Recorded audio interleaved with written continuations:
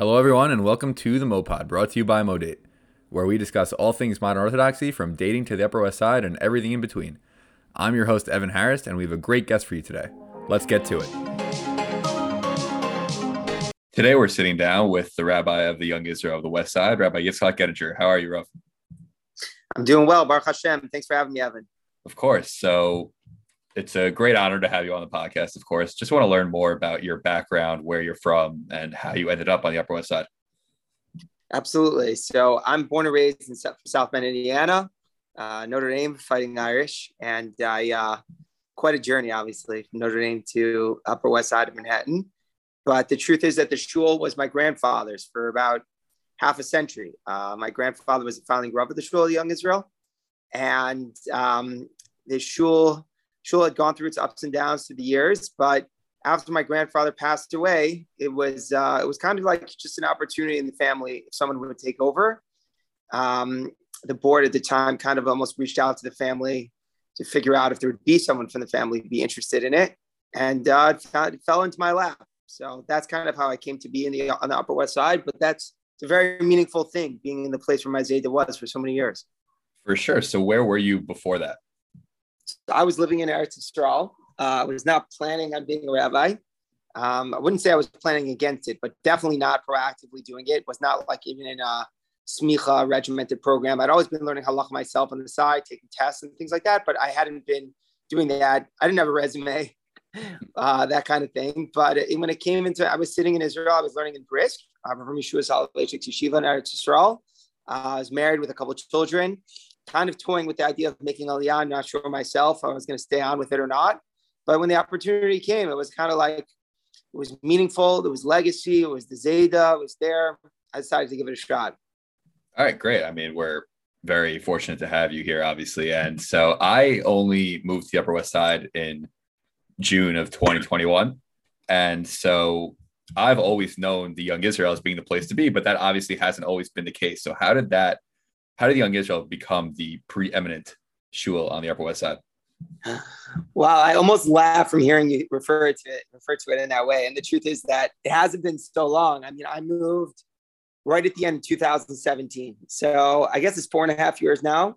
And in our fifth year, like there's been nice, steady, gradual growth through the whole time. But it's amazing to hear you say those words. But I kind of in my own mind don't even see it that way anymore. Really, I guess just because like maybe a little bit more perspective or background, it just isn't. That's not the way the shul I came to. The shul when I first came, we struggled for minyan. That's the truth. We had a great core of people who were older and still connected to my grandfather. I guess people of the board, people who brought me in, people who wanted to see the shul revived. But on the other hand, there were also a nice group of guys who were coming to shul, mostly just because there was nothing else. They liked that there was nothing. They liked there was no Rav. They liked that there was no events, no one pressuring them, no one charging them for membership, and it was just kind of like a free zone for them. Now, ironically, I happened to know some of them, which was great. I spent one summer at NCSY Kola, and I walked in and I see a couple of these kids who, I was their madrich, not that much older than them. And it was a place to start. And some of the people, the founding people over there at that time, late 2017, early 2018, those were the difference makers, and like they had a kiddush club, and it was from that little kiddush club where things really, really started taking place and slowly started growing. But it's always been steady. It's never been, suddenly the next you get a 300% increase, or it's been steady. It's been growing. We've had to clean up a lot in the shul and slowly get better and better at what we're doing and trying to help the community. And I think slowly and gradually the community has responded as well.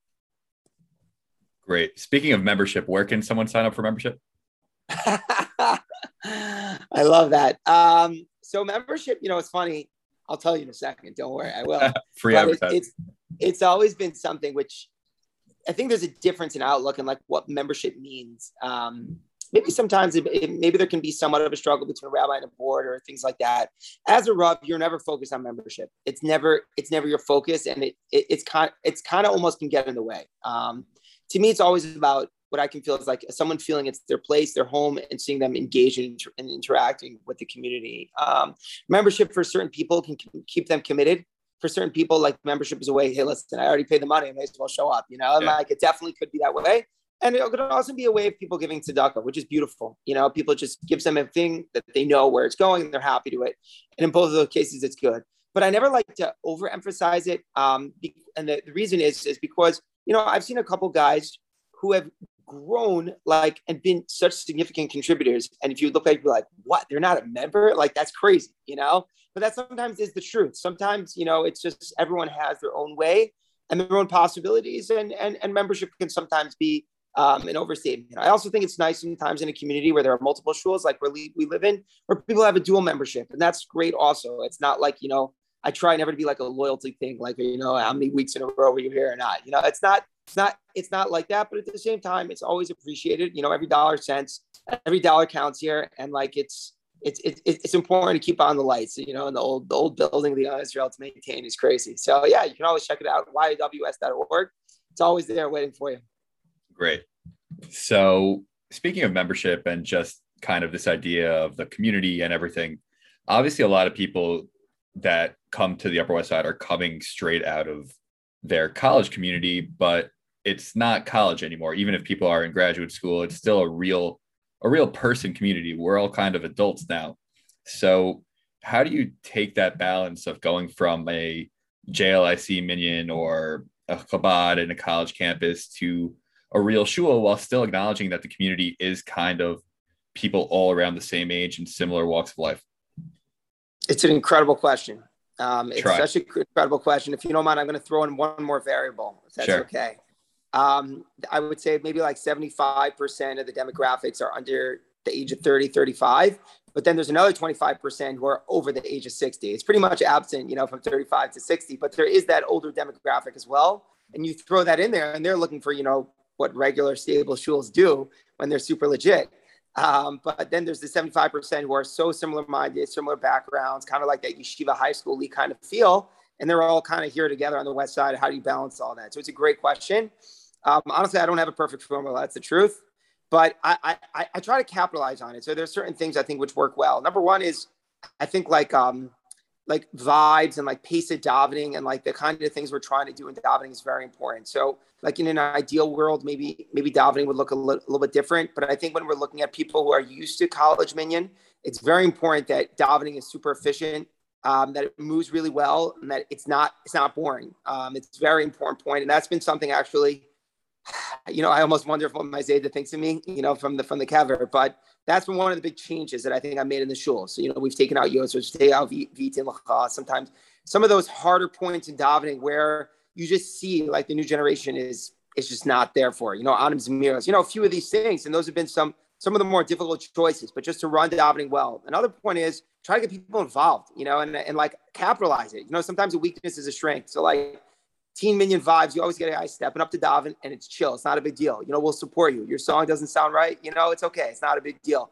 It's never been, I like not having an official chazan in the show. I like it being like participatory and everyone, willing and engaged and like having fun together, which is being like a constant, it's an important thing. Like I'm not looking to bring in a cantor to the show or something like that. I think that kind of like throws it off. And then for the old people's credit, like I give them, so it's beautiful is that they want to see the next generation in it, and that's something really nice. Like the energy of the shul is the future and it's nice to see. So I try to make it like, it's fun, it's relaxed, it moves, it's quick. And like in that way, I think it works to the most point. Yeah, for sure. Also want to give a special shout out to Josh Lederer for coming in and making things move during davening. Absolutely. Josh is a great example of a guy. Like, what a guy. He just shows up fresh to the community. 2 months later, the guy's gabbai of his shul. And like, it's almost like he doesn't believe it. We don't believe it, but it's a perfect thing.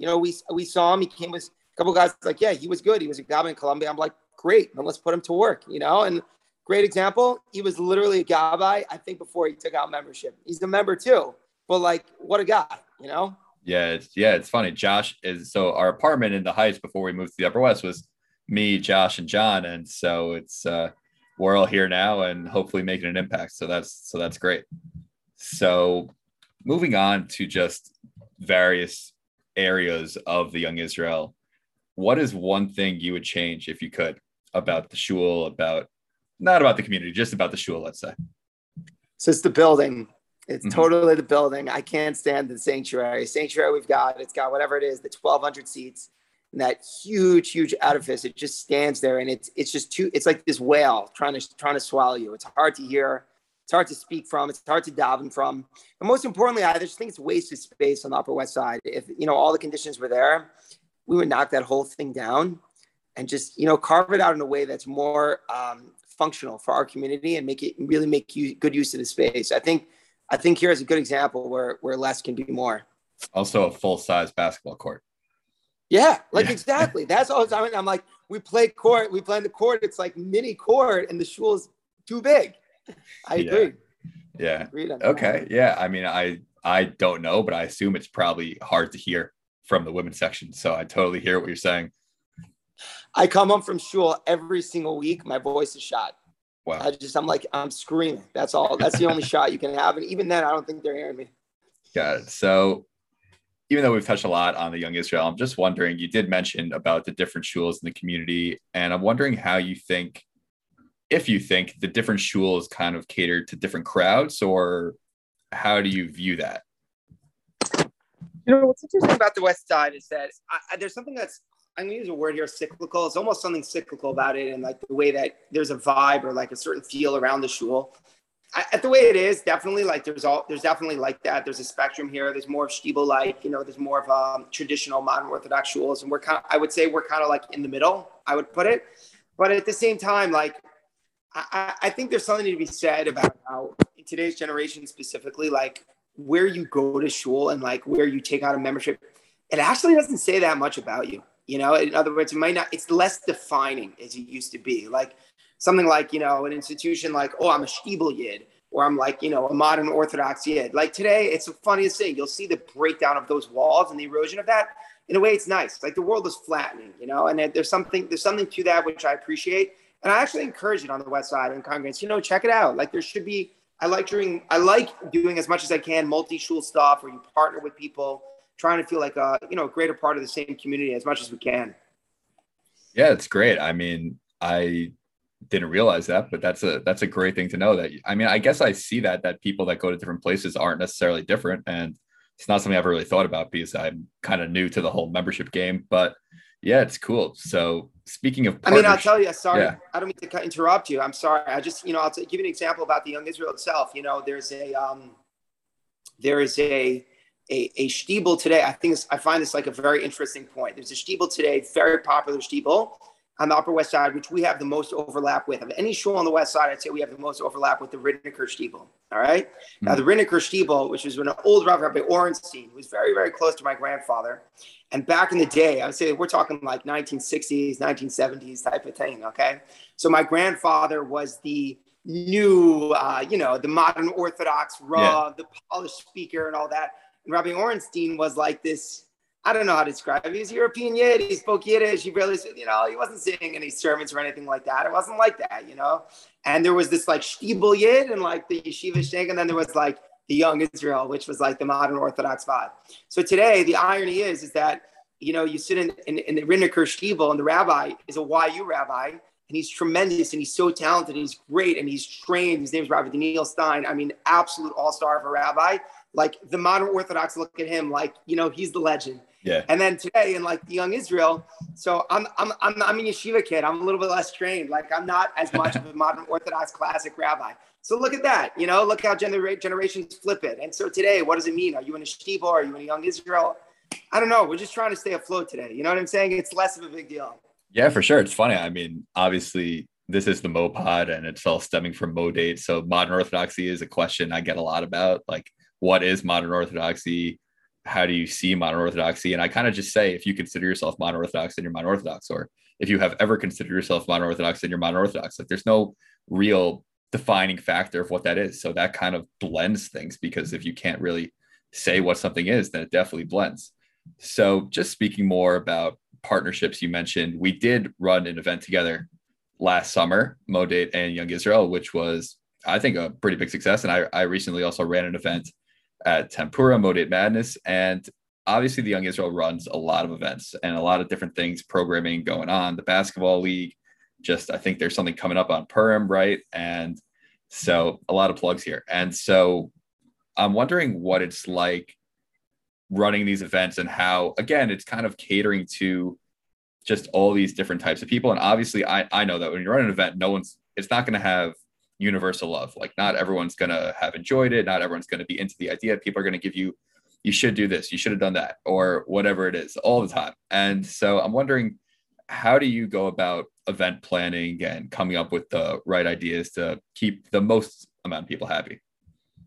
Amazing question. Wow. So the truth is that I don't have a formula. And most of it is that in the shul, you're talking about how it's like more of a legit shul, and I see it more of like whatever, a startup. Like this is something, we don't have a full staff. We have a custodian, we got me, and we got a part-time secretary. So like, I don't have an executive director is what I'm trying to say. An executive director, an event planner, or something like that, which honestly we probably could use. That's the truth. So we're kind of winging it. And what it ends up being is me and volunteers. And that's a good example of people who are looking to make an impact, who could make a big impact.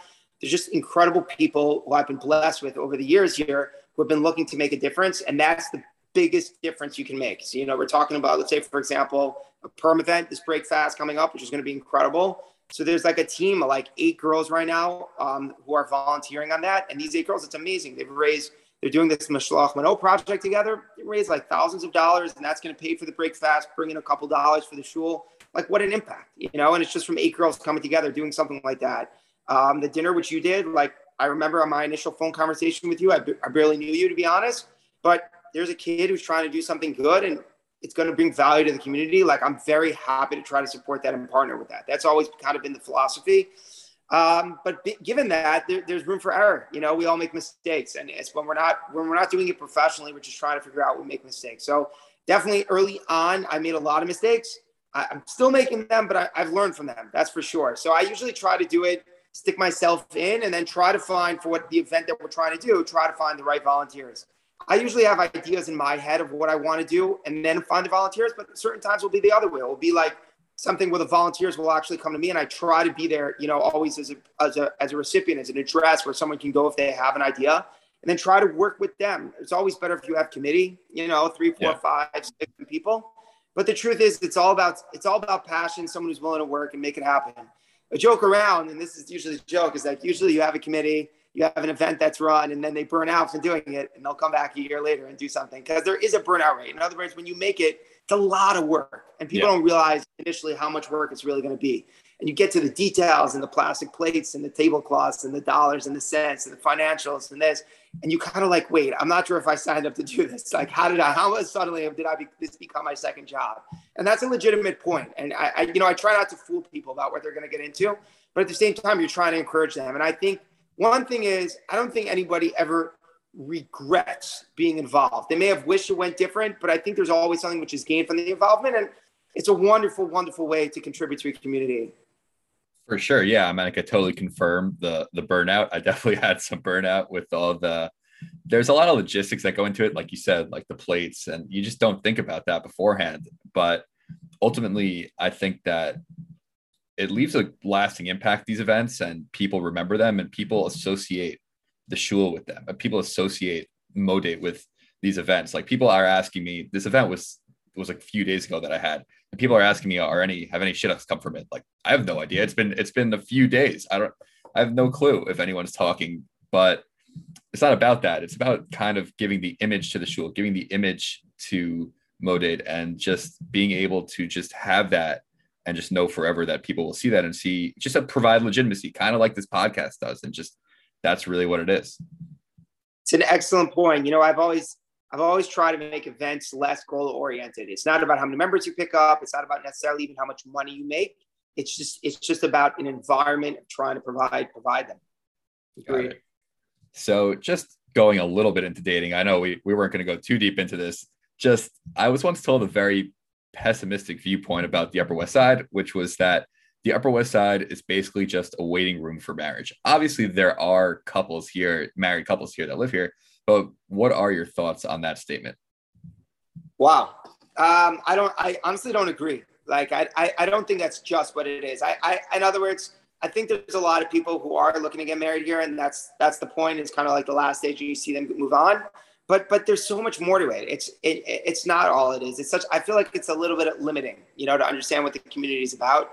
Ideally, this was funny. You see evolution of the shul. Pre-COVID, like there were very few singles who were that involved in the shul. And that was one of the biggest changes that COVID had on the shul, where singles became just so more numerous, more membership, more influence, so on and so forth. And, today, now we've got a lot of couples, we've got a lot of singles, and the goal is to integrate. In other words, the goal is to have a sincere, mature community, irrespective of what stage of life you are, what age or what stage of life you are. And I think that's the real goal. The West Side is about freedom. It's about anonymity. And it's about just being yourself, close to work, in a fun environment and a fun generation until you're ready to get more serious to life. For some people, that's single. For some people, that's married. Some people, that's someone with a kid or two, and that's all good. I think ideally the most beautiful thing is like when you can walk, when you're in shul and you see someone who's maybe single and he's really good friends with someone who's got a couple of kids already. And that's fine. That's cool. It should be that way. At the same time, I do acknowledge where the statement's coming from. I think I do understand that. It's definitely a good place for singles to meet, and it's a great way to encourage the shidduchim. So as much as the opportunity is here, and we do have the numbers, it's our prize. It's our accountability. We've got to try to do as much as we can, which brings me to ask you what we do, but it's tough. We try, but it's a jungle out there, For sure. Yeah. I mean, in some ways you're kind of like, March Madness is coming up. So you're kind of like a college coach because there's a rotating door sort of in this community, which is not similar to a lot of other communities. And being from Indiana, a big basketball state, I know you're a basketball fan. So just speak on that a little more. What do you think you could do better to just, people might be here for a year, 2 years. How do you facilitate this feeling of togetherness when everything's kind of temporary? So either somebody fed you that, or I'm blown away by what your question was, because that's always been my thing. Coach K is always, we're talking about Coach K, obviously he's in the news and everything now.